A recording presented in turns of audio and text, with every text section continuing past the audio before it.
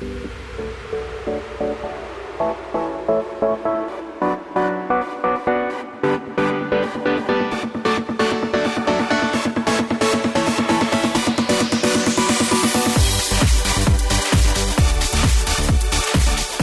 afternoon, everybody. Welcome to the Matt Townsend Show. I'm your host, Dr. Matt Townsend, your coach, your guide on the side. Welcome to today's program. Boy, have we got a show for you. If you, if you've lost your spouse, if you're thinking of remarrying, if you're divorced, or, if you had a bad breakup and you're about to start another relationship, today is the show for you. We are talking about, merging families, blending families in today's day and age. A ton of that going on, right? I, myself, was raised in a family. We never merged. My parents divorced, but they never remarried. My mom never remarried. So I'm thinking... Did your dad? No, my dad did, but they didn't have kids. And so, there wasn't a lot of blending.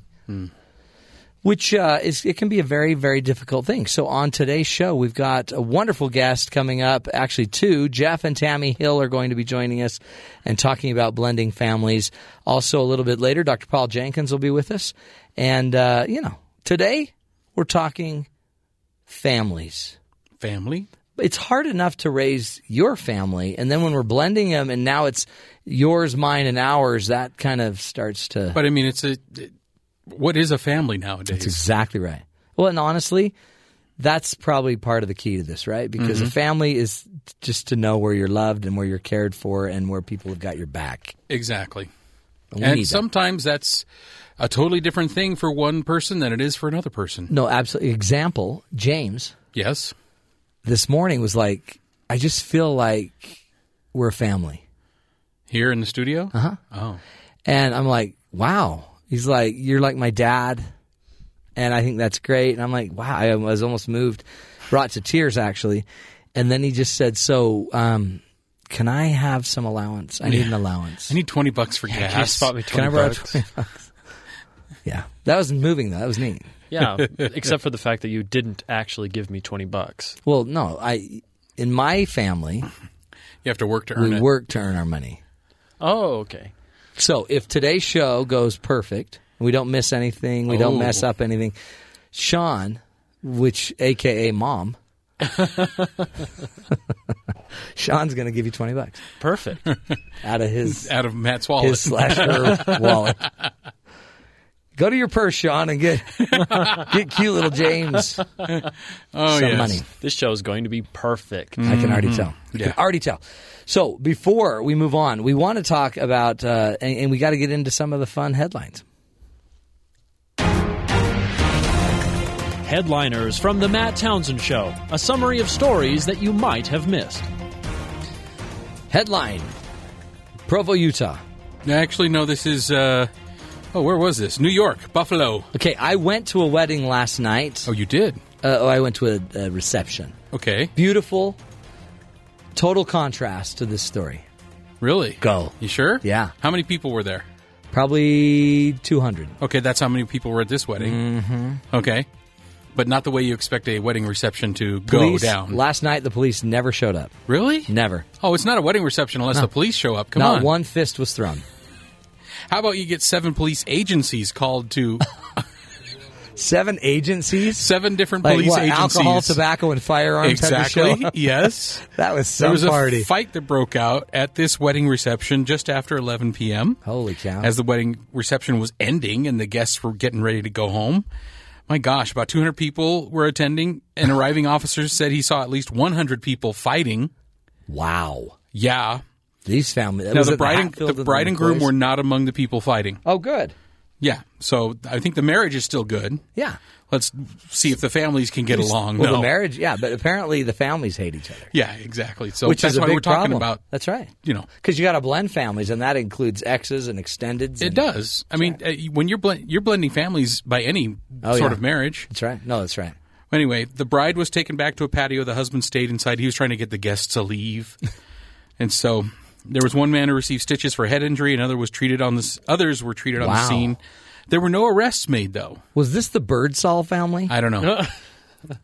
We don't have receptions in our family. Oh, We just have brawls. We're court ordered not to have receptions. Yeah, we can. And according to the state liquor authority, there will probably not be any charges filed. Why is in the this liquor case. authority? They were one of the agencies that was there. I think that was the reason there was the brawl. But they really don't know what caused the whole thing to start. Yeah, They're guessing maybe somebody was touched inappropriately or something. Yeah, Because the police were called earlier in the evening for that. So who knows? But yeah, 7 different. James, keep your family in check. What are you thinking? Never a dull moment in the Birdsall household. Do you ever? Here's the question, though. Are they going to look back on that reception fondly? Yeah, no.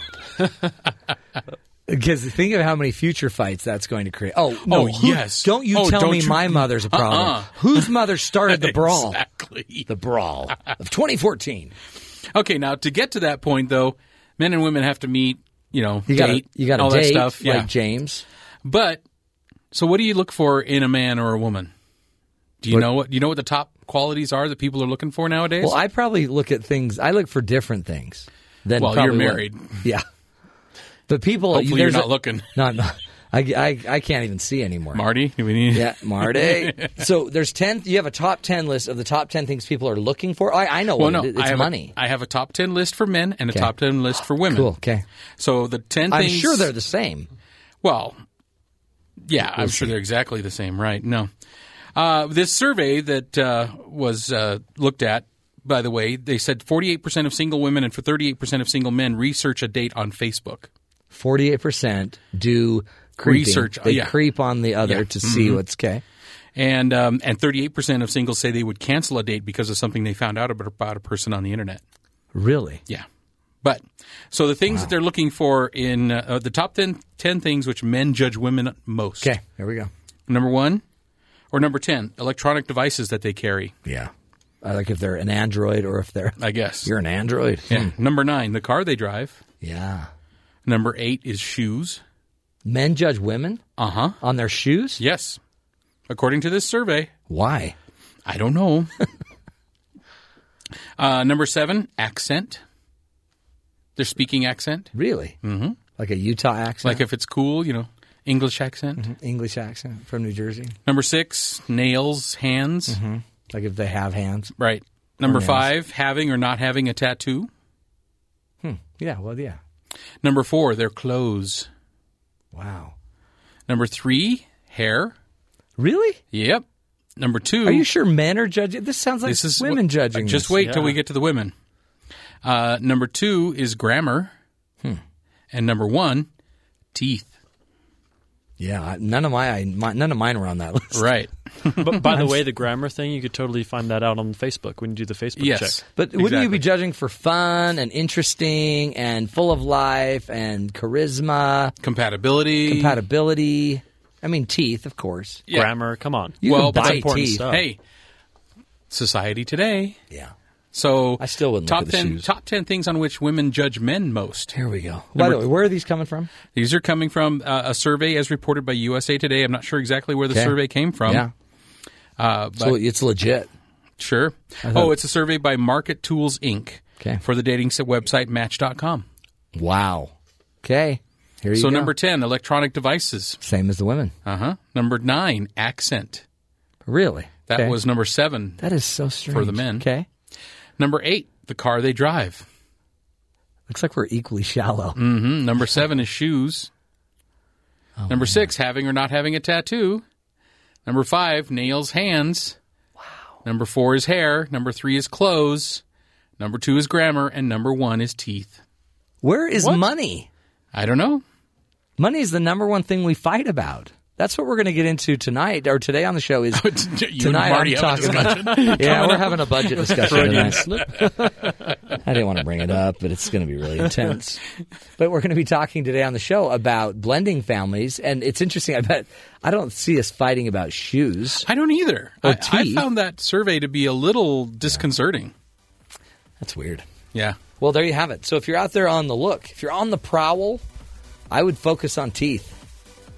I guess. And shoes and all that other good stuff. Get those whiteners out. But today's show, get your whiteners out. Today's show, we're going to be getting into it. So if you have been blending a family, if you're trying to put two families together, making sure that, yours, mine, and ours can all fit and work in a happy, loving, whole way, stick with us. We're going to take a break. When we come back, Dr. Jeff Hill will be joining us and his wife, Tammy. We're talking blended families up next right here on BYU Radio.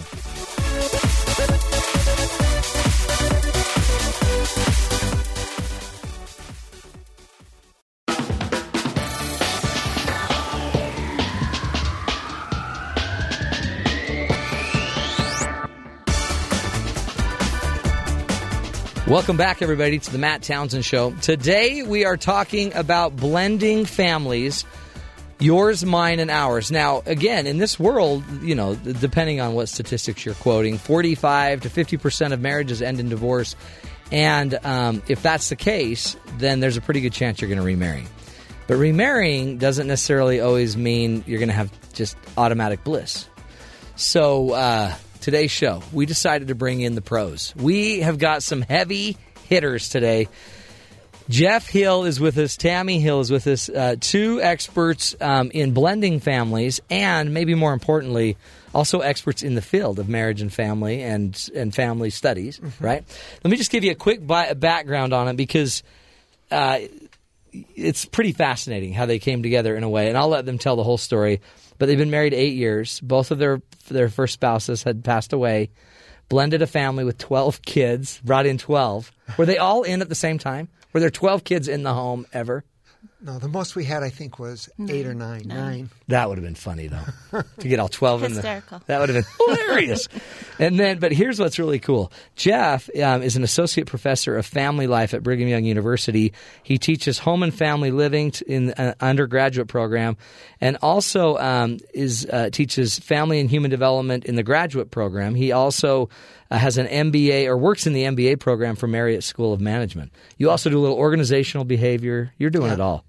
Do a little bit of everything. I know why you do that, because that puts you out on the road, and then you can just get on the road for a while. I understand. A lot of people used to live in the circus that way, Jeff. But also with us is his wonderful wife, Tammy. Tammy is a licensed marriage family counselor and therapist, and she's on the front lines. So you made the joke, Jeff, that Tammy kind of is saving people, and you are... I study them. You study the research of people that Tammy's saving. She actually helps people. So it's kind of a mix between really the research, the academic kind of theory side, and the real practical side.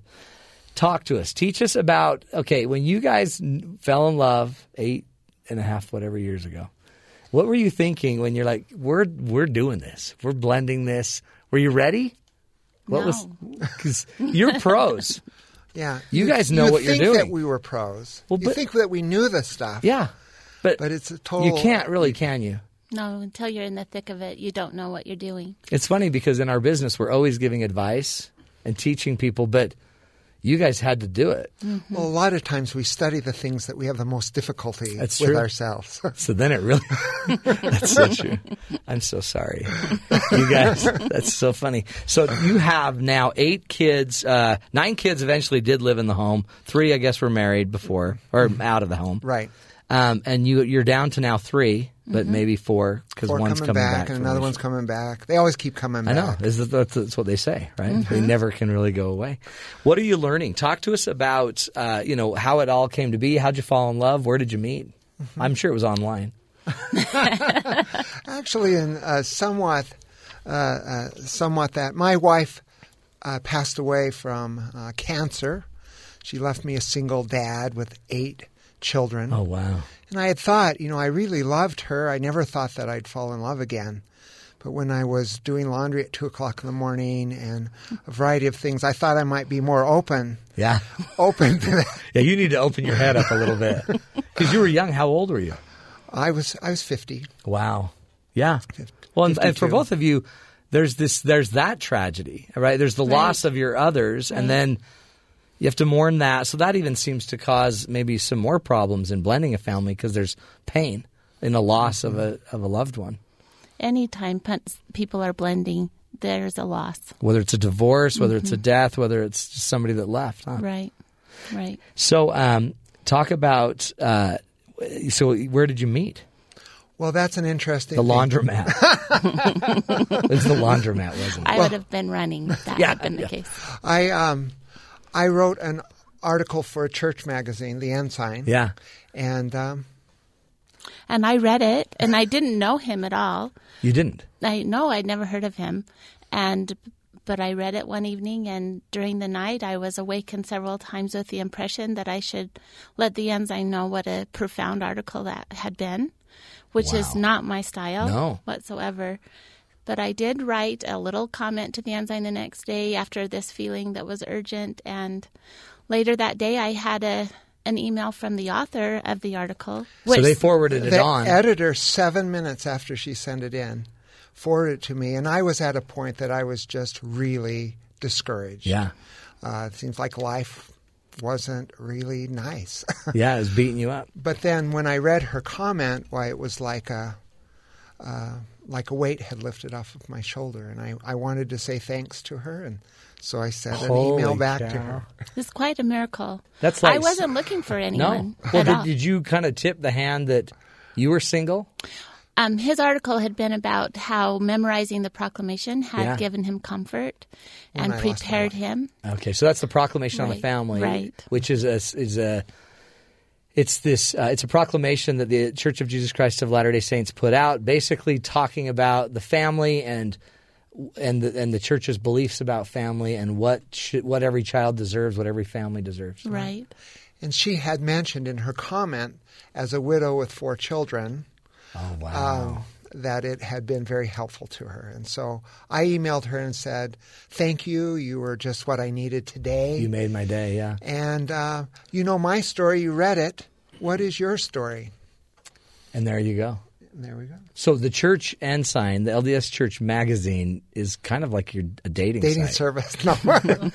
They don't want to be known as that. They do not want to be known as that. But you know what? It's kind of shows you, though, too, how sometimes maybe just the subtle promptings matter, don't they? Just follow it. Mm-hmm. And then all that did was you made his day. You saved him because he was down. And you probably weren't thinking, whoa, I got to ask. You were just like, tell me your story, just reciprocating. Right. And then all of a sudden you were raising 12 kids. Yes. Bada boom, bada bing. That's pretty neat, though. Talk about some of the research in blended families. Are they as doom and gloom as... Because there's a ton of stress connected to it. But a lot of people have a lot of fear about blending or remarrying after a loss. Mm-hmm. The research basically shows that if you blend a family, it's a difficult thing to do. Yeah. But the person who's in the circumstance that they need to blend, it's often the best step forward. So, for example, children in blended families don't do as well as children in first intact families. Yeah. So that might be the ideal. Right. But if the ideal isn't real for you anymore. Right. But children in blended families do better on the average than children in single parent families. So it is a best step forward usually, statistically. That's right. Yeah. And about well over half of us in the United States at some time in our lives will be part of a blended family. Oh, yeah. I'm ripe for it. My parents just didn't remarry. I kept bugging my mom, you never got me another daddy and or a brother but it's you see it, I'm sure, a lot in your practice, though, don't you, Tammy? Like a couple coming in, and now we got his and mine and ours, and what words are we using? And right, and there's so much emotion involved and divided loyalties and learning to talk with each other without having a lot of angst involved. Well, and how do you – because I can't just unattach the ex. The ex isn't going to necessarily go away. Never. So that's compounding. Mm-hmm. And then the ex-in-laws still want to see the grandbabies. And right. It's a big deal. But are there any myths that we could just kind of address quickly about blended families? I think one myth is that if you love the person you're going to marry, everything will work out. Yeah, let's blow that up right now. Because eventually you got to live, right? It's not love doesn't just make everything better. You still got to talk. And my experience and the research shows that it's not usually when there's a divorce in a blended family And blended family marriages are more likely to end in divorce than first marriages. Yeah, okay. And it's not usually because of the parents. It's usually because the kids make life miserable. Make life miserable. Oh, that's interesting. Okay, we've got to get into that. When we come back, we're going to keep dissecting this and talking about it. If you have a question about your family that you're trying to blend, give us a call. You'll never get a better shot than right now. People that have not only done it but have studied it and counsel around it. 1-855-CHAT-BYU. 1-855-CHAT-BYU. We'd love to take your call and answer your questions with the Hills. Again, we're trying to give you the tools, the ideas. So if you're out there, if you have family, friends, loved ones that are in a blended family, make sure you listen up. They may need your insight on this. We'll be right back on the Matt Townsend Show right here on BYU Radio.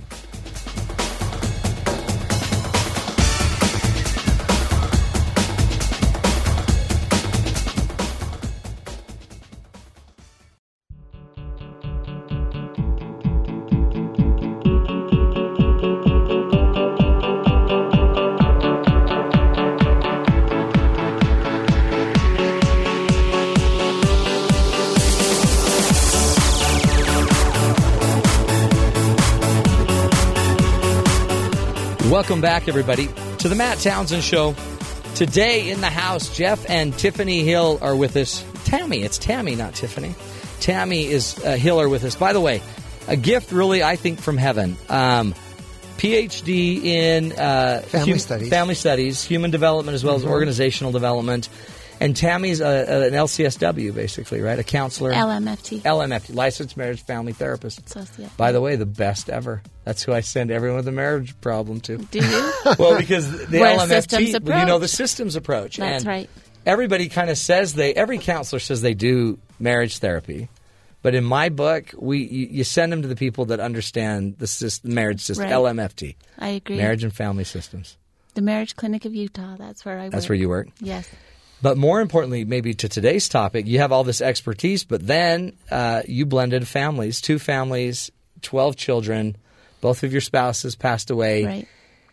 It's now been 8 years. Wedded bliss, 21 grandkids, is that what you said? That's right. Woo!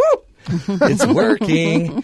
So talk about some of the things you are learning through your own process here. What are you figuring out that the blended families out there need to learn or hear? Well, Tammy will have lots of ideas. A basic one is that things take time. Yeah. It's going to take a long time. The research shows that if you do a good job with a blended family, after about 4 years, it will feel like a first family. And if you stick with it, on the average, it takes about 7. So it's important. So you just barely... I feel like finished. We had a real landmark just last year. It feels like I don't know that we haven't, I don't knock on wood quit, but I don't know if there's anything we haven't worked out together yet. But you need that, and you're an interesting couple because you have tools. You know the research. It doesn't mean you do it, but like you're saying, it's hard work. This isn't something you could expect that just the love of a marriage, and then, hey, the new dad can buy everyone a gift, and then we're in. It's all good. It doesn't work that way, does it? No. What are you seeing, Tammy, as you're counseling? What are some of the things that the blended families have the hardest time dealing with? I think that I see a lot of people struggling in knowing how to discipline. Yeah. Who disciplines which child, and a lot of struggle that way. Get into conflict within the couple because you didn't handle this right or you didn't do that the way I would have. And when they they don't want to step on toes, and they don't want to create the conflict. Don't quit touching me, my dad's going to get so mad at you. And then when the husband's gone all day, or the wife, but usually in my situation when I see couples, the husband's gone and his children are home, and those stepmother's there to kind of handle everything, and she's has her hands tied. Oh yeah, a lot of times because and I guess is what's appropriate? What is the model? Is there an ideal, or do we just work it out, everyone? What most studies show and indicate, it's always better for the biological parent to do the disciplining. Yeah. Let them be the bad cop, right? But then all of a sudden, too, you still need to participate. You can't just sit there and say, "Go talk to your mother." It sounds like you need to be involved. Mm-hmm. That's an example of why it's tough. Yeah. Why it's tough. my experience is that often if I try to discipline, why a stepchild will say, "You're not my dad. Oh, yeah. You can't." And And you just want to hit him. I know. Fighting. No, I'm not your dad. I'm so glad I'm not. Your dad is so lucky to be out of here. Here we go. Destroyed a family altogether. It's easy to come up with the things not to do, isn't it? Mm-hmm. And it's also when you're in, especially as a researcher, it's easy to say the things you're supposed to do. Then when you're in the real circumstance, I knew about divided loyalties. Yeah. I knew that anger expressed towards me isn't really anger, isn't about me. Yeah. I need to just be above all that. Uh-huh. But man, when No, it you happens, get sucked in, don't you? You do get sucked in. It's tough. Do you guys go home like this is crazy? A counselor and a researcher, your conversations are either incredibly interesting or seriously boring. We're fascinating now. Are you? Like, do you sit there and do you diagnose your kids and talk about them and like, this is what do you give advice? Like, this is what I probably have all kinds of diagnoses for his children. Yeah, I know. Isn't that amazing? You pull out the DSM. Yeah, page 44. That's your entire family. It's real though, isn't it? And yet, I would assume you probably talk more than the average couple. I think to me, that's how you got to get through the blended thing. Right. We have a lot. It's a fascinating marriage, to tell you the truth. I bet. Just love it. We went up on the trail today for an hour and a half talking. We just talk. What day is it? It's Thursday. Yes. I study flexible work arrangements. Yes, apparently. Tammy's clients canceled, and you're like, let's go for a walk.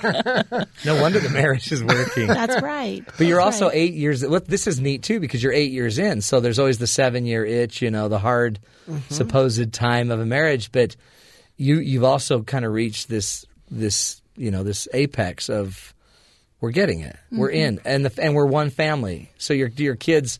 Do you still call each other by your other name, like your maiden name or your first married name?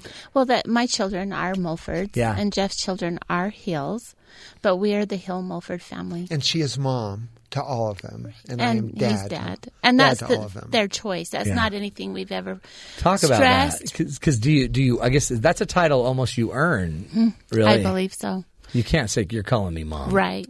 I asked the children in the beginning, I don't like the term stepmother. Yeah. I don't know any stepmother that's got a good... I mean, the word step, what is that? Yeah, that's exactly. Just, So I asked not to be called that. They are welcome to call me Tammy if they'd like. Yeah.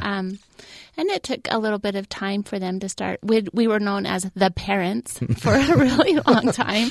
The one we cannot talk about. He who should not be named. But it has to be on their own timetable. When they feel safe to call you mom. A really sweet experience I had with Seth, Jeff's youngest son. A few weeks prior to his maturation clinic. Oh, boy. We sat down together and had the talk. The talk. And she's good at that. Oh, I would pay really to see good at that. That would be really good. I love doing that. Yeah. I love it. And so Jeff and I were able to spend quite a bit of time with Seth and talked about all of that. And then I attended the maturation clinic with him, which in 5th grade you can imagine how the boys are responding. I just went. It's great. I learned a lot. And they're all so embarrassed and obnoxious. And Seth's just sitting quietly by me. And we left the school and he reached over and he grabbed my hand. And this is the first time he called me mom. Wow. And he said, Mom, I am so glad you talked to me a few weeks ago. This would have been horrible if you hadn't prepared me for that. How old is he? Right now he's 17. But that was back then. This was 5th grade. What a great moment. Yeah, it was a beautiful moment. Beautiful moment. That's what I think is neat about this is because you could store up these moments, and each one of them are they're milestones. They're moments where they're becoming converted to you as a loving, caring being. It's true. We had an experience not that long ago where we're sitting around in the family room and the kids were all talking about the day they were born, and I was telling them about their births, and I kept looking at Seth, and I just could not remember. Why can't I remember when you were born? Said, you weren't there, Tammy. Did you forget that? I did. Isn't that neat, though? It's so cool. That's great. Well, and he asked, how was it when I was born, Mom? We looked at each other for a few seconds, and Yeah, but see, you think of that, though. You are your mom. I am mom for him. It's beautiful. And I am so grateful. He's Think sent of to that. me. That's the earned award, right? We earned that. You guys earned that. That didn't come because of any one event. Sure. It was an accumulation. It didn't come the day after we were married either. It took time. And I like that you said 4 years. If you're doing a good job. If you're working on it. It took us about 5. Yeah. I think it took us about 7. Well, half of you. If it was Tammy, it would have been done a lot earlier. Jeff, what have you been doing? You lazy bum. He just had so many more children for me.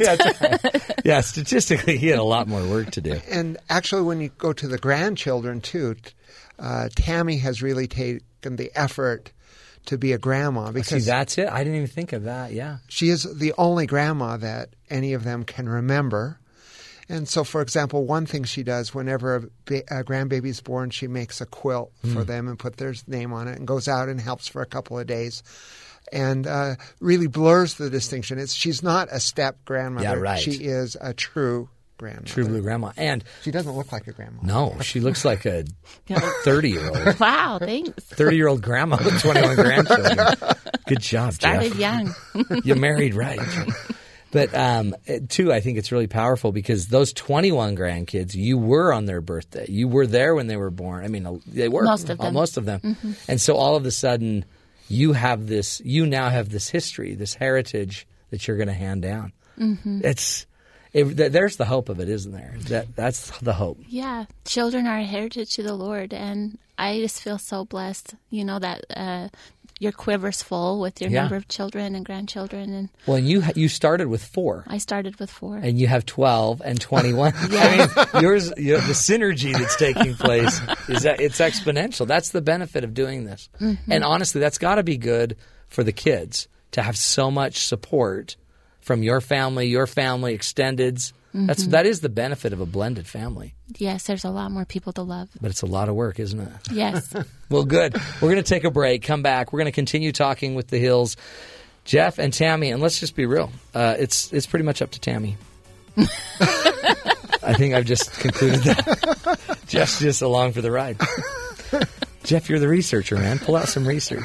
We'll take a break. We'll come back with the Hills, continue our discussion about blended families. I hope you're feeling the spirit of it, folks. Sometimes life doesn't work out exactly as you planned, but it doesn't mean that you can't change things and make beauty come out of some of these difficult situations. We'll take a break. More tools, more ideas up next after this break on The Matt Townsend Show.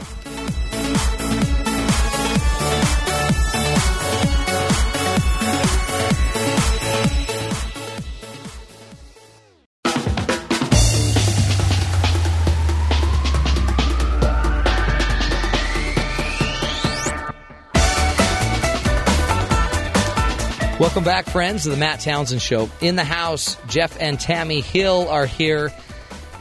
Tammy is a LMFT, licensed marriage family therapist, and Jeff is a researcher and a professor here at Brigham Young University in the marriage and family studies area. Is that right? That is correct. And so Jeff's the researcher, and poor Tammy. Tammy is on feet on the ground, saving marriages, trying to help them. Also, one of her specialties is creating a better sexual intimacy and handling sexual issues in marriage. Mm-hmm. Huge, huge issue. Jeff, we're talking about blended families, and if somebody's out there, they're all in love, chemistry's high, they know this person's amazing, and they're about to blend, let's say, 2 kids from each family, four kids and a family. What should they be thinking? They should be thinking that their marriage isn't just about them, but it's about the kids.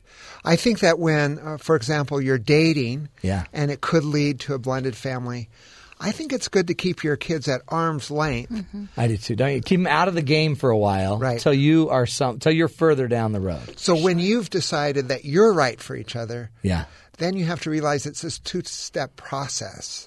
Is the family right for each other? Oh. And so take the time, because if the family's not right for each other, you're going to have a long road. That's right. When we were dating, we decided to test things out with the family, and I invited her to go backpacking with my children. Oh, boy. And she said, is this going to be Parent Trap too? Exactly. Are we going on cliffs? Will there be cliffs on the walk? But my teenage daughters, who hadn't really been thrilled about me dating shared a tent with her. And really? We did.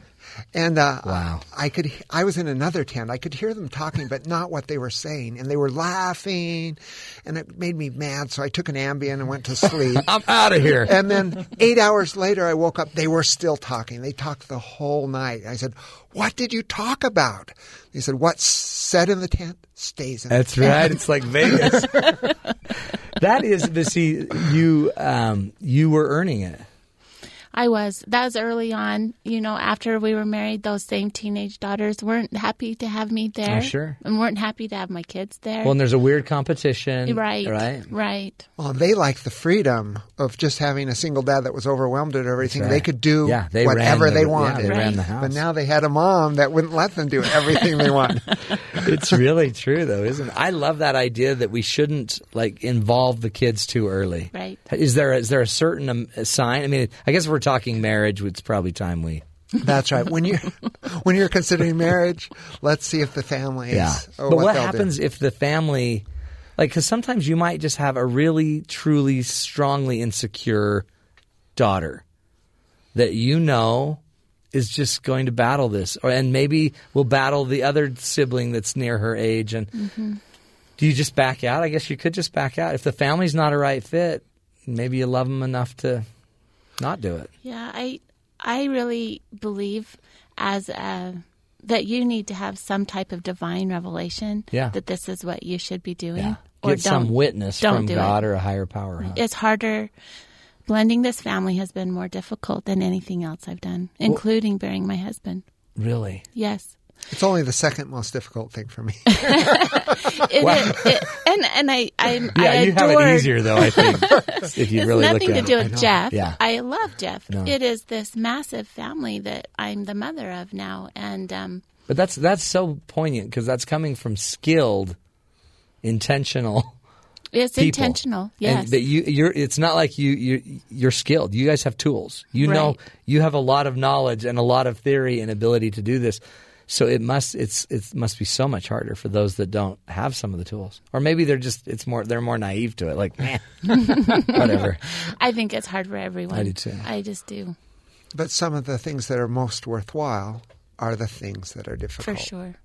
So if you have that rock solid confirmation and you stick with it, when the wolves come, instead of running, you beat them off. That's right. Beat them off, and you get bloodied and everything, but then it's worth it. At the end of the day, it's worth it. And what you've taught your children, too, I think is essential.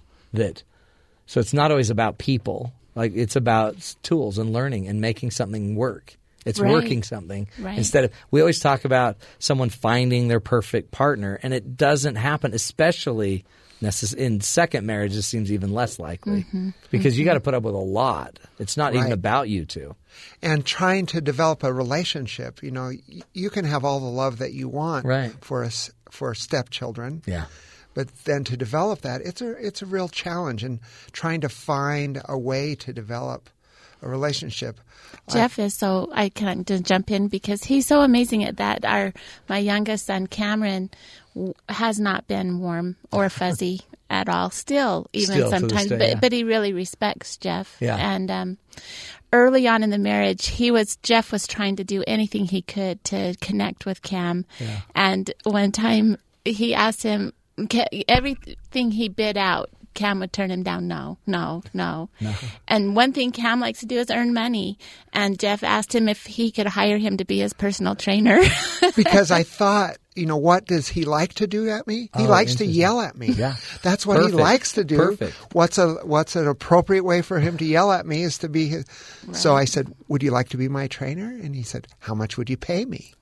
And I said, how about $5 for 30 minutes? That was a lot of money for 11-year-old. Yeah. And he did it. So he said, get down there, Dad. Give me 50 push-ups. And it was a wonderful, creative way to connect. Well, and now look at you. You're ripped. You're in great shape. He is. But see, we were talking about this a little bit off the air, that sometimes it's the strengths. Right. You have to go with your strengths, don't you? So you're not here to replace another. And that, I guess, is looming if there's an ex-husband that's picking them up every day. I think that's a lot. It's right. It's kind of, they're Right always in your looming face. right over you, right? Or even if they've passed away, you're not to replace them. You can never be. And some of us, when we remarry, why we're a little insecure about the former husband or whatever, or wife. And just to realize we have our own strengths. Yeah, that's right. And the other spouse had their strengths, and that's okay.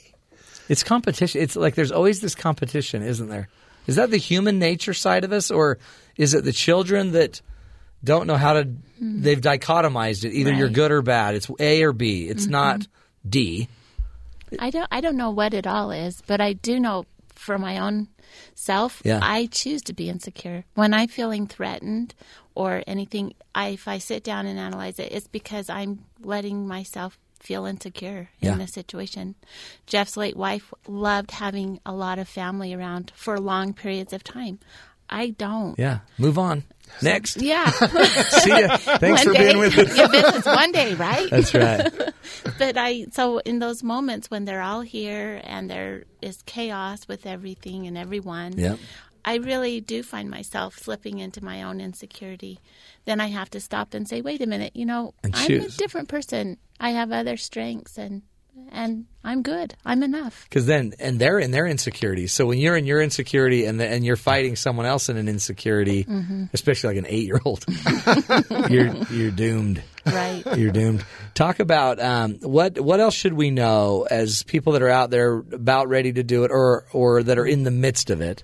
What are some other rules you'd suggest? What other ideas should they be watching out for? I certainly think remarital counseling is a must. I agree.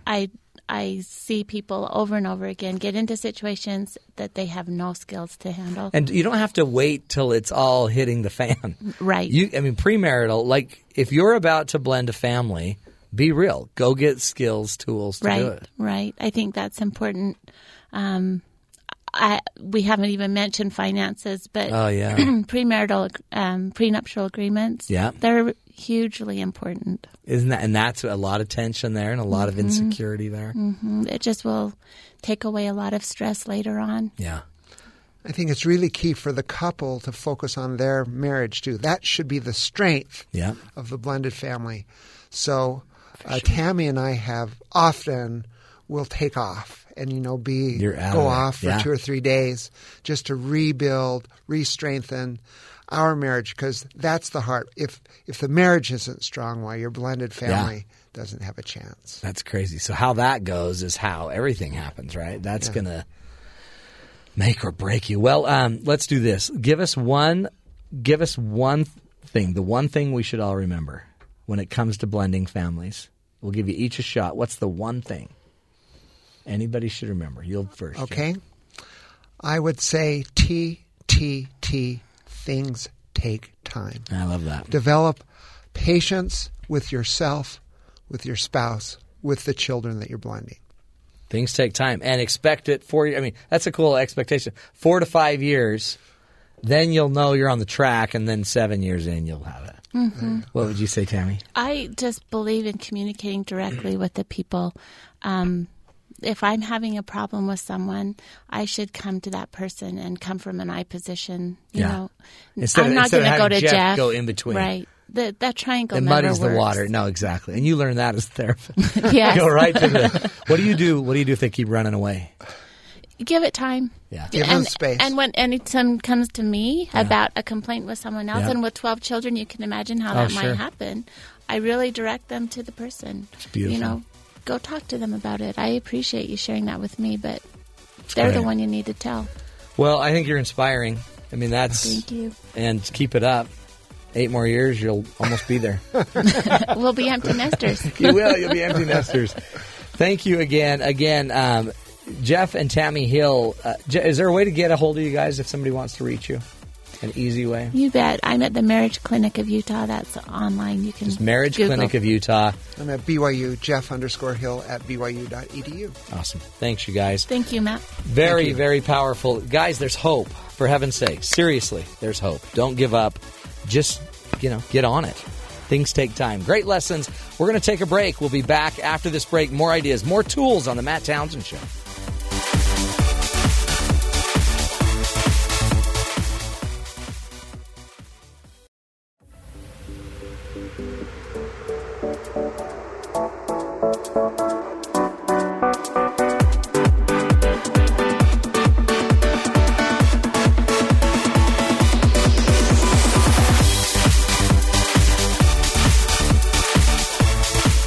Good afternoon, everybody. Welcome to the Matt Townsend Show. Hey, I'm your host, Dr. Matt Townsend, your coach, your guide on the side. And today, my friends, we are talking about blended families. Just had some wonderful guests on, Jeff and Tammy Hill, in the first hour, teaching us, just by the way, with really great credentials. You know, if you're going to blend a family, it would be great to have one of you with a PhD and 2 master's degrees. You know, that's good. In the field of human development and families, and then the other to be a licensed marriage family therapist. So if you want some advice about blending families, go get seriously educated. Okay. That's a I don't really want no good, more education. But you know, it's just a really cool spirit. And in my business, I get to see people divorce. It's unfortunate. And it's, you know, it's sad because about a third of the people that come and see me are on the verge of divorce. But we have really good success at helping them learn skills and tools to kind of turn it around. But if they don't, sometimes we wait too long. And then Well, is it better for somebody to work through it and not divorce, or does it depend on the situation? So it's interesting because some of the research out there shows that the majority of the divorces that are filed are actually not warranted statistically, and they probably won't be justified by the decision. You won't be happier leaving. Oh, I see. So some divorces obviously need to be there. Abuse, right? Mental health issues. Mm-hmm. Multiple infidelities, and the research actually shows a lot of those then are warranted and it's better. But the irony is a lot of us are just divorcing kind of just as a choice.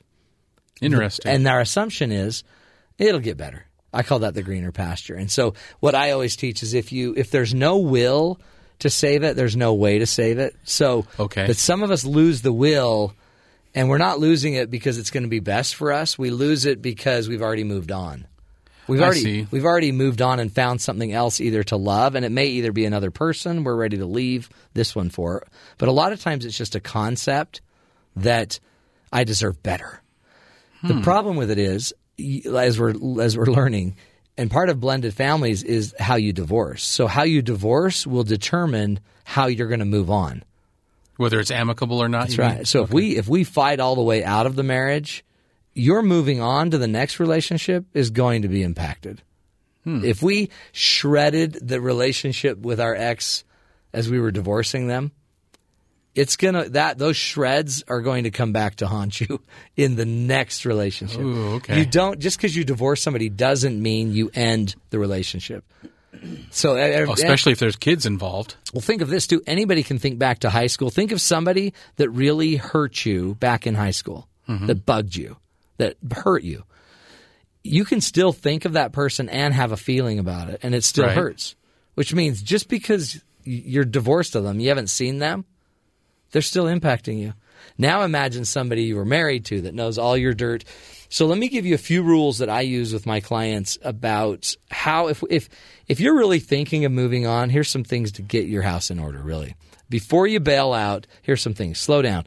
Some of the research shows that 66% of the people who divorced wish that they and their spouse had tried harder to work through the differences. So 66% of the people who divorce wish they had done more before they divorced. Why wish it? Try it. I know, exactly. But the problem with it is that we're already done, and we're already in the greener pasture, and we think we've tried everything because we've been to a counselor, and we talked to our church leader, and nobody knew, and anyway, we're done. So slow down. And the research actually shows that if you'll slow down for 5 years, if you did nothing on your marriage but just slowed it down, you would rate your marriage as happier to exceedingly happy in just 5 years doing nothing. So sometimes we think you have to have a lot of changes, but the crazy thing about life is going to change. So if you'll just slow down and you take a little bit longer to divorce, life has the chance to change. Some kids will grow up, some will get more mature, some will move out, some things will change. You might get a better job. Yeah. So rule number 1, slow down. Rule number 2, get help that produces results. A lot of people end up talking about the fact that they need help, they get help, and then they've gotten their help, so that didn't work because the help didn't help. Does that make sense? Well, but maybe another person has a different That's right. Way of helping. That's right. So don't just think you need to get a counselor. You've got to get a counselor that gets some results. So counselors to me are like artists, and they're not all artists are the same. So you've got to make sure you're not just getting a human being that can sit in a seat that you can pay and try to improve your marriage. You need to keep looking and finding until you either get one that gives you enough insight about you to do stuff different, or with your marriage to do something different. But it's more about results than it is about getting people. Does that make sense? Yep. Because a lot of times we just kind of throw it up there, well, yeah, we tried. But if you ask them, most people, by the way, get marriage counseling twice, and then they get another counselor. Twice, and they get another counselor. So the first time I tell you something, second time I tell you what you don't want to hear, third time you're not coming back. Let's try it again. So we just keep rotating counselors. That's not how we do it. Is that a lot of the case, though, that people just they get information that they don't want to? Oh, yeah. We're shopping. Even though that is, that's right, the reality. That I personally believe that you ought to make sure you get skills. Because no matter what happens, it's one thing to go sit and talk, and what ends up happening in a lot of therapy sessions is one beats up another, they beat them back, and it's a beat down, and everyone just is fighting about whatever. And it's a pretty selfish sort of thing. But though. in the end, if I have to move on and we have to divorce, I need to have the skills to know how to talk to you. So I would make sure, too, you're learning how to talk. You're just not learning how to talk through a therapist. Make sure you're going to a therapist that turns you to each other and forces you two to do the talking. The therapist can be there to kind of mediate, but in the end, you'll need the skills no matter what happens. Skills are going with you. At some point, you got to leave the therapist behind. That's right. And by the way, if you're in a system or a process where you have to have somebody for a really long time, I mean, my goal usually is to get people done with me, but get them so skilled and tooled. They know that it worked. They learn the tools. Now go use your skills to talk to each other. You shouldn't need somebody forever as a counselor. Now, by the way, some people do need somebody for years because they have to really process a lot of stuff. But eventually your goal should be to be out on your own. Another rule I use is own 100% of your problem. You don't need to own... No. But the irony of it is so whenever anybody comes to me, I don't care if it's 90% your husband's fault, whatever he did. It could be 90% his fault. 10% of it's yours, and I need you to own 100% of that 10%. Yeah. But everyone always says, yeah, I mean, I know I'm partially to blame. Everyone tells me that, and I love this. The minute they tell me that, I'm always like, okay, so what part are you? So tell me exactly what part of this bad cycle are you? And almost, seriously, invariably, they don't know. They don't know. They don't know. I'm at fault, but I have no idea what I'm at fault about. But they think they do. So I want to know exactly what you are at fault for, because you might be part of the codependent relationship, or you might be part of it as you just might be reactive.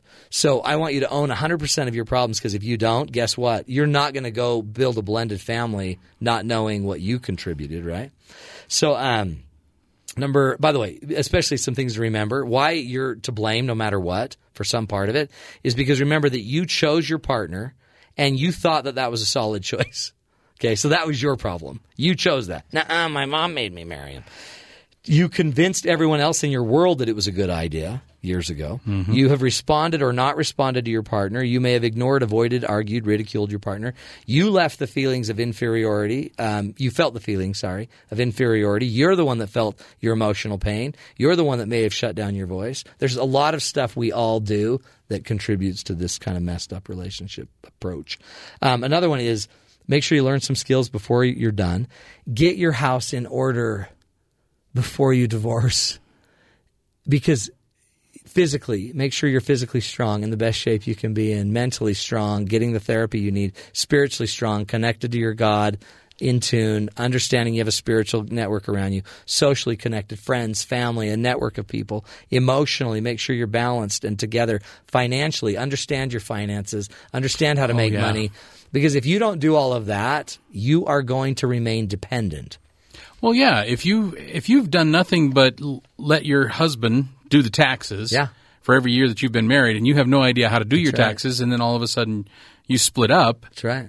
Well, then all of a sudden, so if think of that. If I'm dependent socially because I don't have any friends, emotionally because I blame my husband for all of my moods or my wife for all of my moods, financially and spiritually, if I'm dependent in all of those areas, how do I go move on like the Hills and build a blended family? Right. Who do I choose? Well, and even more so on that, if you're not independent in all of those fields, how on earth can you guarantee that you're making the right decision? You can't. Because you have like halt, the hungry, angry, lonely and tired. Yeah, that type of thing. If you're not independent, then there's no way you can be like, oh yeah, this divorce is the best decision for me. Because you're, which is why we end up regretting them later because we made them when we were dependent. Exactly. So, and you may not be able to be perfectly independent, but if you don't have money or a job, you better have a plan. Yeah. And you better know how you're going to get the money and the schooling and get what you need done. So again, there are some basic rules before you pull the trigger.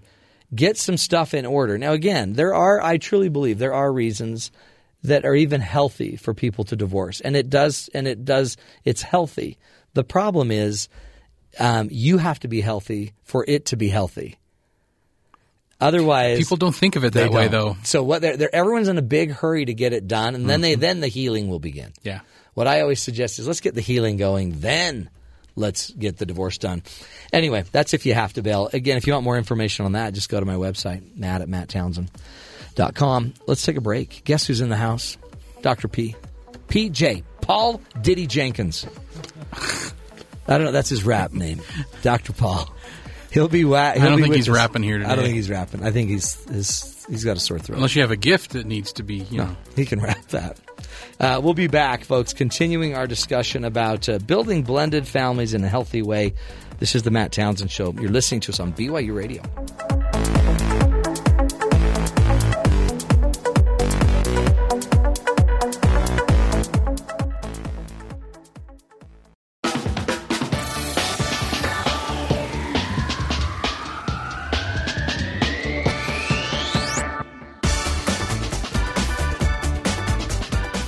Welcome back, friends, to the Matt Townsend Show. In the house, Dr. Paul, a.k.a. Dr. P. Diddy, a.k.a. Dr. P.J., the author of Pathological Positivity. The book's out. You're done. It's out. The last time we had you on the show, you were here in studio, and we were doing a remote. That's right. So, but you brought the book over. And I trekked across campus to find you, Matt. So you did it. I could put it in your hot little hand. Well, thank you. Thank you. Yes. You're welcome. It's hard to get a book out. It was a 3-year project. Yeah. Does it feel like a child? Did you name it? I named it Pathological Positivity. Yes, you did. But I have a greater appreciation for you now. It's hard, isn't it? It is. Yeah. I have a bunch of books white papered to write, but I'm psyched out to write them now. It's hard. Well, it's kind of like giving birth. How do you know? Not that I would know for sure. But that's what they say. Yeah. I passed a kidney stone, and so I like to use that metaphor. Yeah. It's like passing a kidney stone. I haven't done that yet. But my kidney stone, my book looked a lot better than my kidney stone. Yes. I named my kidney stone. Nice. His name is Chip. And I keep him at the house. And I pull him out whenever I have a lull in the party. You need help. Hey, Dr. Paul, we're talking today about blended families. Now, you're a big deal because you are a clinical psychologist, PhD. You have a lot of people that come around and just are begging you to help fix their partner. That has happened, yeah. Do you? What have you got for us about blending families? By the way, you're a dad yourself. You got a great wife. And how many kids? 4. 4 kidlets. And 1 grandchild since we talked last. That's right. You're getting old. She is 3 weeks old. Talk about your pants ripping in the chair here. Speaking of old. I cruise into the studio here. I hop up onto the chair and rip. Rip his pants ripped. And we're grateful that this is radio. And it's not because of, it's not like you're overweight. Well, your pants ripped because they got hooked on the arm of the chair. I hooked it on the arm of the chair, and well, now the wind's blowing and times are great. Yeah, it's very nicely ventilated. So talk to us about what are some things, what do you think? What do you think we should be doing as we're merging families, or if we're in the middle of just conflict in a blended family? You know, I was listening into the conversation earlier, and there are principles that determine the outcomes. Right? Oh, yeah. When I see a couple and it's clear to me that they're contemplating this decision, are we going to stay together? Are we going to divorce? Yeah. What's going on here? And this is kind of a lead into what this has to do with step families or blended families. They have it's like you're on a path, okay? A path to what? Well, happiness. Isn't that what everybody's after? So we get married because we think that's going to lead to happiness. And here we are just marching along this path. And then suddenly, boom, some giant appears in our path, blocking the way, some big bullying thing. Whatever that giant is. It could be an economic problem, a health problem, whatever. Right. And it's blocking our path and saying, none shall pass. So what are we going to do? Well, we take a detour around the giant. Yeah. Somehow you got to get past this giant to get back on the path to happiness. Or you call in a bigger giant to take on the giant. But there's always a bigger fish. That's right. Yeah, but we want to get around it, right? Get away from it. A lot of us just run away. So picture these two paths going, the detour paths around the giant. Staying together, which isn't going to be easy because we got to deal with all the issues that came with the giant. Had a couple in my office today. Infidelity. Yeah. I don't know if you've ever seen that one. Oh, boy. You mean today? So big old giant. Right. How are we going to get around this? Are we going to do it together, staying married, or are we going to do it apart, divorcing? Okay? And they see that they have this choice. So the first thing that I try to help couples see in my office is you're not at the intersection. You're approaching it. Oh, interesting. You don't have to make the decision. You're not to the decision point right now. Right. They feel like they are. Yeah. And that creates urgency. Right. Well, guess what happens to our brain chemistry when we feel urgency? Yeah, then we lose the blood in our brain. We start turning into a reactive person. Yeah, exactly. So we don't make the best decisions that we possibly could. No, but what if, because some people I could hear saying, oh, Dr. P, we are at the point. I was at the point 2 weeks ago. They fully believe that 2 months ago, 2 years ago, yeah. Mm-hmm. But obviously they're not. Or they would be eaten by the giant by now. Because right now is not that time. Right. But you see that it's coming. So just put that little image in your mind. Okay, it's coming. Now I'm going to go that way or this way. What are the principles that would allow me to be successful going either way? One way or the other. So we do a little diligence on that. I have 9 principles that I like to emphasize with my clients. Is this in the book? No, that's a whole other book that's not even written yet. You got to just do the book you've written. That's true, though. So the principles that would get you, that you're going to need either way. Yeah. Well, and that's the point that I make, because successful marriages are established and maintained on certain principles. That's right. Now, when those principles are followed, you've pretty much got a guarantee. And these are principles like respect, compassion, love, forgiveness, right? These are great things. What if we could all implement those in our marriages? Then we could stay married, couldn't we? You know what's so weird, though, is those are probably, interestingly, the same principles you need for a healthy divorce. That's exactly the point we come to. And there's at least 2 kinds of divorces. Right. Pretty good ones or pretty nasty ones. And most people go into divorce with an expectation that it's going to be nasty. That's right. The best divorces I know, Matt, and that's weird language. No, but I see them. Follow the same principles. That's right. What if you could have a divorce that's characterized by compassion, forgiveness, respect, love? Well, and then all of a sudden, I don't have to be angry because a lot of times we're angry because I hate you. Right. And we think the anger is you. It's your problem. You made me hate you. I didn't want to hate you. It's not me. I didn't have a choice here. But my problem is hate. And And my hate is because it's mine. That's mine. That's mine to fix. And that festers and boils inside of you until it just eats you away. But you've seen people divorce that in a way that, I've seen somebody who was married to a drug addict, and in the end, and even with a prompting, it was, I got to let you go. But I'm going to do it with love, and I'm going to do it with compassion, and I'm going to let you go. And it was, honestly, it was the most beautiful thing I've ever seen. Like, it was pure love, and the person had to hit the bottom. We've done ourselves a disservice, I think.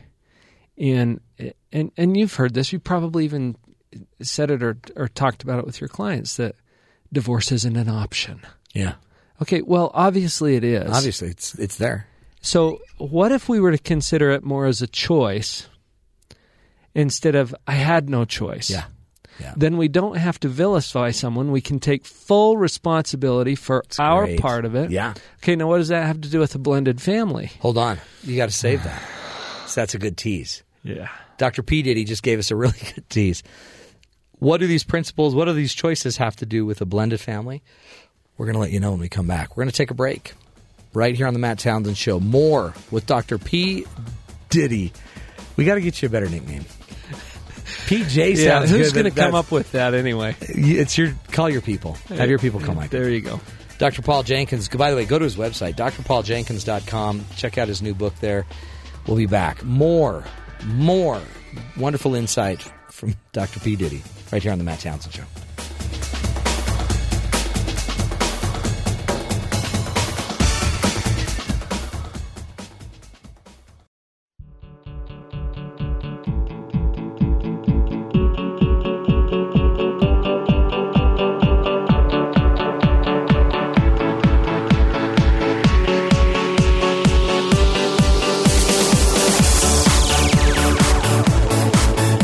Welcome back, friends, to the Matt Townsend Show. Today we are talking about blending families, how you deal with, if you've gone through a divorce or if you've lost your spouse and we're deciding to remarry. It's a big deal. It's a big decision. So on the show today, we've asked Dr. Paul Jenkins from drpauljenkins.com to come on. And by the way, he has a radio podcast called Live on Purpose Radio. You nailed it this time. Boom! I knew that. That's because you've been an illustrious guest on said show. That's exactly right. That is, by the way, it was a great experience. That was fun. That was fun to be on the show. And they can go, if they go to drpauljenkins.com, can they find my segment? And yeah, just scroll down to the bottom of the page and it says there's a radio icon there. Yes, click on that one. It'll take you right over. This is great. That's TV. Well, there's the radio. TV is the YouTube channel. You're out of control. I know. You're into everything. You're like a 6-year-old. Kind of. With like a behavior problem. You're not the only one who tells me that. Hey, talk about, you were talking about principles. So eventually, we all have these, monsters we have to go around. You can go around them by yourself, or you and your marriage can say, we're going to go around this monster together. Right. And we're going to have certain principles we're going to live. Either way, we need the principles to get around the monster. Yeah, newsflash, monsters happen. Oh, yeah. Changing spouse does not change that principle. No. So something's going to come up, right? What if your spouse is your monster? That's what I want to say. Right. But the funny thing is so get rid of the spouse, as we all think that'll take care of it. Right. But most of your problems, again, aren't going to just be your spouse. It's you still don't have the principles. I tell my clients, yeah, you need a new marriage. Keep your spouse. Yeah. Get a new marriage. I love that. And it's a paradigm. It is. It's a shift where, okay, what are we going to do? What principles can we apply to make this better? Because here's the other news flash. The person that you take out of your old relationship, you take into your new relationship. That's right. Red rum. Red rum. That's murder backwards. But see, that's it. Because if you don't get rid of those demons, if you don't gain the principles... Or the skills, or whatever it is. If you don't gain them before you go, you still can't get around the dragon. You still can't get around the monster alone. So we think the monster is our partner, but a lot of times it's us. It's like you've maybe heard the joke about those two guys that are selling watermelons. No. They buy them from the farmer for $1. Load up the truck, take them down to market, and sell them. for $1. And they just don't seem to be making any headway. I wonder why. Finally, one brother says to the other, we need a bigger truck. Yeah. Well, that's not the problem. Yeah. We need more stands. We need more, I need a new spouse. See, that's it. Rearranging chairs. It's the same kind of thinking. So the principles that will allow you to be successful are very well demonstrated. Right. They're researched. They're there. You can find them. Hard work, like you were saying, work, love, service, sacrifice. Yeah. Yeah, some predictable principles that determine the outcome. So you apply those, you make a difference. You're familiar with Dr. John Gottman. Oh, yeah. He's been on the show. Amazing. Has he? Yeah. Excellent. Well, he's better material than me. Mordecai. John Mordecai Gottman, I think is his name. Yeah, he's this fantastic. Delightful Jewish guy up in Washington, I think is where he's based. But I heard him speak several years ago about the research he was doing, and he found that roughly 70% of all the problems in a relationship are unresolvable. Right. That freaks people out. But then he went on to say, and this is true, of miserable, highly conflicted, headed for divorce couples. Yeah. And it's true of healthy, well-adjusted, stable, satisfied couples. Yeah. There's no difference in the number of unresolvable problems. I mean, like, are we going to resolve family genetics that make you have ADD? You may not resolve that. Yeah, probably not. Well, and the problems, I think, are the research tag that was assigned to conflict. Mm-hmm. Conflict happens anytime you have differences. That's right. So different opinions, different preferences, different backgrounds, different genders. And because of those differences, we create some conflict. And that's going to happen anyway. And they're not resolved. Right. Think about it. It's the differences that make us relevant and interesting to each other. That's right. That's the attractor. Yeah. Well, if you're exactly the same, one of you is unnecessary. So my wife's been telling me that for years. Yeah? I'm unnecessary. Well, even so at the rude. level of gender, it's obvious that it's the differences that make us relevant and interesting to each other. So we're going to have conflict. It is a given. The question is, what principles will we apply to handle those conflicts? If it's inevitable, then the only question is how. How you're going to handle it. Right. And with what principle. Which is a pretty darn good question. Don't you think? You've taught us that. And keep it a question, not a statement disguised as a question. Give us an example. How are we going to do this? That's not a question. How am I going to put up with you the rest of my life? Right. That's not the right question. Turn it back into a question. Right. How are we going to do this? And then get busy answering that question, because there are principles that will allow you to get there.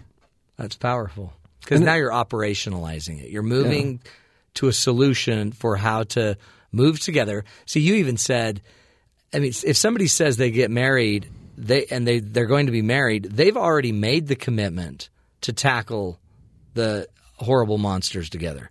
Well, they stand up and say they're going to do that in front of witnesses. And then one starts coming and we start saying, well, I wasn't expecting this monster. I really meant only for better. Yeah, that's right. And in health. That's right. And through thick and thin. They don't want, like, some people don't want you when you're thick. Yeah, right. We made the promise, and yet, so that's why I think you've already made the commitment to make it through the monsters together. One of the biggest risks I see with blended families comes from the mentality that they left the other relationship with. I think you're right. And it's the echo, isn't it, of the past? Yeah, well, but it's also a mentality. I call it the victim mentality, and it has to do with blame. Anytime we blame, when that finger's pointed somewhere other than ourselves, anytime we blame, we put ourselves in a victim mentality, a victim role. Really. And so you get a new relationship started up, and this person is amazing and wonderful and totally different from that evil one that you left. Yeah. As long as you're still in the mentality of blaming in that old relationship, that will show up. Well, that's your new one. That's how you deal with it. Right. That's your mind's already known to go there, and it works. Just blame. Matt, I had a client who was 35, I think, and on her 7th marriage. Wow. I mean, just wrap your head around that. Well, man, she needs a hobby. Well, And she needs something else. Happy to report that she's happily married now. Is she good? Okay. And that has maintained for about a decade. They say seventh time's the charm. Is that what they say? That's what they say. I had missed that. Yeah. If the first 6 fell. But you know what really turned it around for her was a realization about what the common factor was in all of these relationships. She figured out she's the common denominator. Well, she was busy thinking it was abusive men. That's the common factor. Sorry, honey. That's interesting because the story, our mind can make up whatever story we need. Oh, yeah. And we're amazingly creative that way. And some of us, our minds don't even try to make up different stories. It just uses the same story over and over and over again. That's easier. It is, isn't it? Mm-hmm. And it fits everything. And then we even predict, so that, I mean, it's interesting. At some point you think, I'm not even going to get married again. But she never questioned even that thought, probably, really, too long. Not really. Because, still waiting for that magic bullet, for the... Tell us, what is the magic bullet? Like, what's the key? The one thing that just always works? I think what it comes down to is personal responsibility. Oh, but that's so not attractive. Okay. Try it again. Give me another one. You want me to tell you something that pleases your ears? I know. That's what's funny about it is the minute you get into all personal responsibility. Yeah. No, try something else. You know what? I taught a class once here on campus for Education Week. Yeah. On divorce. Oh, you did? Look at the class schedule. How many of those are there? Well, and how many attended? Well, we got a few people showing up. 6. But I'm taking this particular stance on it, that personal responsibility and not getting into a victim mindset and stuff like that. Well, the people who showed up wanted me to say, it's not your fault. Mm-hmm. It's that evil person who abused you all those years. I got fired. They fired you? Scathing reviews. Really? I mean, a few people sat down and took at least an hour to write this thing out.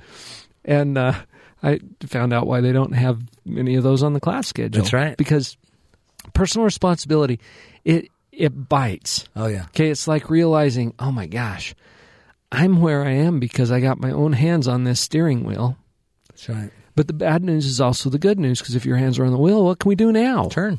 And change. What could we do with your next relationship as a result? So that's why you're doing it, because there are people that are truly, taken advantage of, that are truly abused or harmed. And no question about it. You're not even saying there can't be real victims. You're just saying playing the victim won't suit you long term. I'm talking about victim in terms of a mindset and a paradigm. Yeah. Not a victim of crime or a victim of abuse. Yeah. It's really more of a victim way of seeing things. Mm-hmm. And these people don't see themselves as victims. I say these people, I mean me too. Yeah, every one of us. When we're in victim mode, we don't see ourselves as victims. Right. We see as victims. Yeah. Hear the difference? Those are your lenses. Right. Yeah. And whatever you're used to seeing looks normal to you. Mm-hmm. It's not because you're right. Right. You put on sunglasses, everything looks darker at first. Yeah, then you get used to it. Then you get used to it and everything looks normal. And you don't even remember you had your glasses on. Right. So you're saying you don't want to have or carry the paradigm of being the victim. You want to have the paradigm of being an agent. You're an agent in your life. You're a choice maker. So if you're tired of being victimized, be an agent and choose a different play. And the kicker here is choice. The ultimate deception of that victim paradigm is that there's not a choice. Yeah. You don't feel like you have a choice when you're in it, but that's a deception. That's right. And it's not a choice until you see it as a choice. See, that's what's so hard, because some are so deeply in that paradigm, they really can't get out of abuse. They feel like they really don't know they're an agent. And they just keep being harmed. And we see that, the NFL, the whole NFL story. I mean, and then the patterns of abuse. And it's the shift. How do we get people to do the shift? Yeah. And it's how do we get them to do it when they're so in it that they don't even know they need the shift? Is there a way that we can get others to shift? Well, you and I open practices and write books. Yeah, that's what we do. Because that's what we're all about, is getting people to see something from a different perspective. Yeah. And as soon as you see it as a choice, it becomes a choice and puts you in a position of power. But watch out, because it stings a little. Sure. It means that you're taking full personal responsibility for where you are. And I'm not saying that it's your fault. No. See, fault is a victim totally kind of a paradigm. That's right. It's really more seeing your own hands on the wheel and realizing that I do have some power here. I do have some choice here. Thinking about your own thinking. Well, there's somebody out there there's somebody out there that's getting that, like, yeah, I need to turn the wheel. Mm-hmm.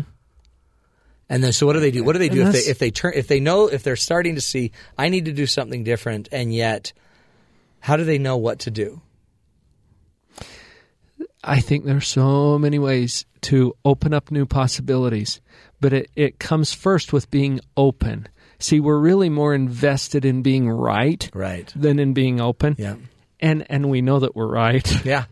It's not that we think we're right. We know we're right. We know we're right. And so you have to be open to other options. I mean, maybe other people in your family have already been telling you, look, you need to do something. You need to do something. Maybe you saw a story on television and you're like, that's my life. I think my dad told me the first time, hey, if one person tells you you're a horse, just ignore them. Yeah. If two people tell you you're a horse, you might want to go buy some hay. Yeah. Start gathering data. Start looking for the bridle. But the feedback's all around you if you're open to it. So true. And not taking offense by it, but saying, hey, wow, I'm getting feedback that I'm showing up this way for people. Yeah. What could possibly be going on in my own thinking and behavior that could be giving them that? And don't buy the I'm a loser. I mean, don't buy the stories that would naturally either get you sucked back in. Oh, sucks you right down into victim or mode. Victimize or blame. It's my fault. I knew it was my fault. I mean, part of it is just start noticing your thinking. And that's hard because what would you notice it with? Your own thinking. Right. Think about your thinking. That's where coaching helps, though. That's right. That really is. That's why listening to programs like this helps, because it just piques your awareness to another possibility. Consider it. Just be open to it. Oh, man. There it is. Dr. P. Diddy. Also known as Paul Jenkins. I feel like I need to kick into a rap or something. I know, it'd be cool. That. Maybe next time, work on a rap. I've got the plosive prosody. Oh, boy, let's not go there. Yeah. That's what he has, these alliterations filled with popping peas. It's on the YouTube channel if you want to take a look. Go look up. Go look him up on if you just did Paul Jenkins, Dr. Paul Jenkins on YouTube, you'd find. Well, the quicker way is just go to drpauljenkins.com, click on the TV thing, it'll take you there. You the man. Well done. Appreciate you. It's good to be here, Matt. Keep it up. Make sure you don't rip your pants anymore, or we're going to have an incident. Couldn't rip them much more. That's right. We're going to take a break, folks. Be back to wrap up the show. Thanks for joining us again. Keep looking for the good. We'll be right back after this break.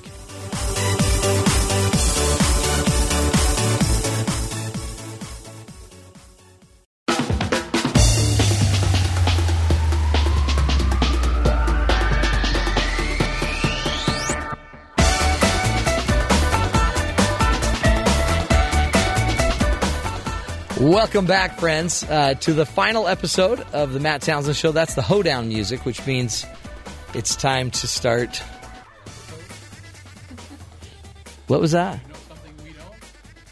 No, that's the final. That's the hoedown. The final, final segment of the show. Everyone's like, "Is the show over? We're done? Are we canceling the show? Are we out of a job? No, not till tomorrow. Oh, okay. Tomorrow is the last show. No, we'll be back. Of course, we're not going anywhere. Here's the deal, though. We've talked a lot about blending families, what to do, before you make the big decision to divorce.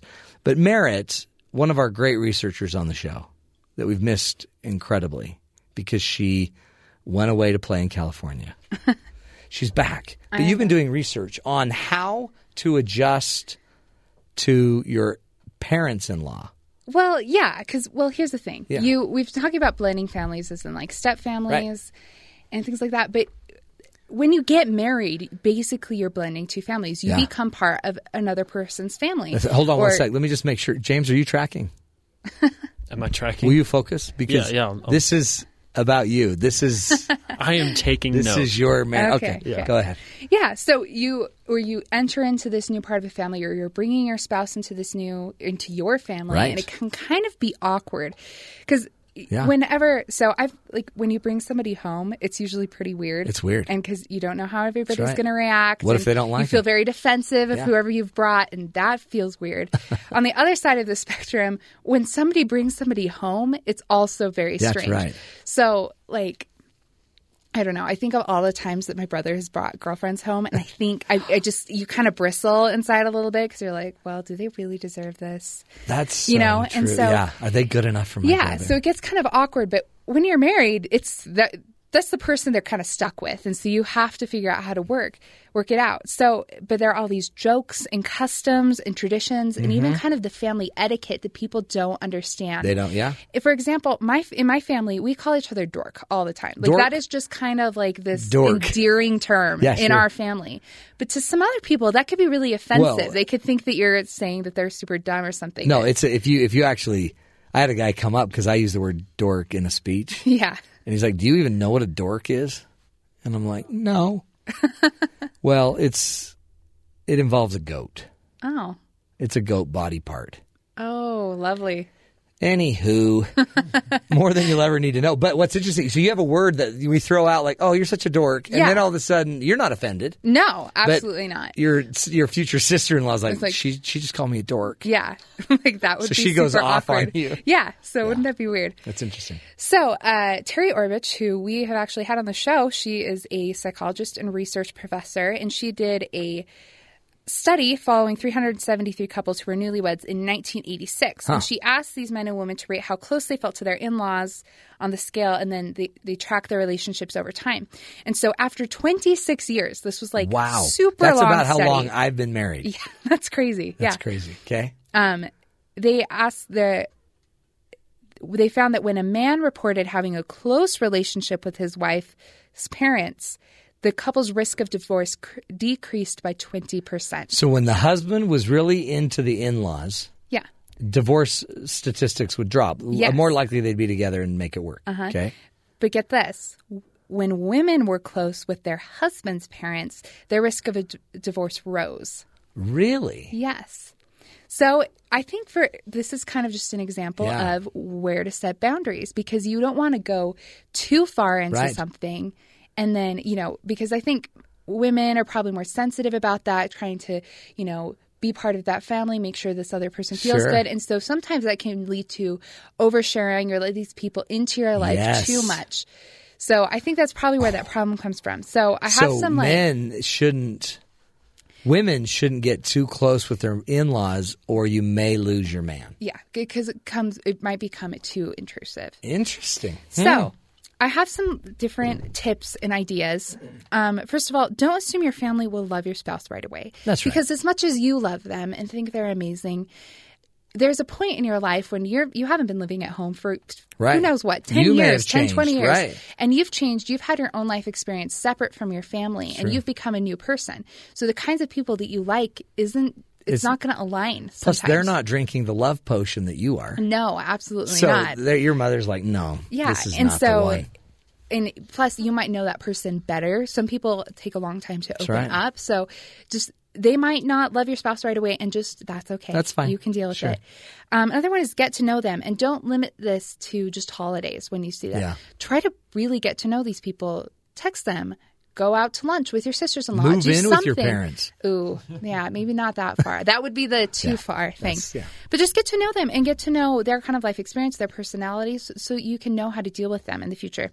Know your limits. Again, this is super important. You don't want to get too close, because if you invite your parents-in-laws into your life too much, they might get too involved with your parenting style or how you're dealing with conflicts. It is too intrusive. So know your limits and know how to say no. Again, maintain a careful distance. It's kind of the same thing. Yeah. Just keep them at arm's length. And just because you have grandchildren, just because you have this family or a couple, doesn't mean the door is open all the time. Yeah. Keep things cordial. Always be polite. I mean, even if you're not getting along, even if you're frustrated, be polite. Be polite. Try not even to talk about these people behind their backs. Try to speak kindly about your in-laws. These are your spouse. in-laws. You have to, kindness... Even just politeness. If we can even take away the kindness, just do politeness, it will help. They're not going away. What's one more? Give us one more. My last one would be put your relationship first. So your marriage is what's important. That's what you should be focusing on. Right. And so you don't want ever, even if you're having a rough time with your in-laws or this new family that you're in, what really matters is your relationship. So even if your spouse isn't getting along with your family, stand by your spouse. Stand by your man or woman. Yeah. If you that's great advice. Yeah. So put it first. If they're getting too intrusive, make sure you're focusing on your relationship, not on bringing your other family in. And I always say, let the spouse talk to their parents. Let the spouse go, kind of bridge that gap. Anyway, that is great advice, I think, for all of us. Well done again, Merritt. Thank you. Well done. Hey, quote for you from Art Linkletter. Things turn out best for the people who make the best out of the way things turn out. That was a little roundabout, but I like it. Art Linkletter. Hey, tomorrow, folks, a best of show, the best of Matt Townsend. Again, we'll be back Monday with more tools, more ideas to help you find the good in the world. Thanks for being with us, and thanks for going on the journey with us. Again, take care. Have a great weekend.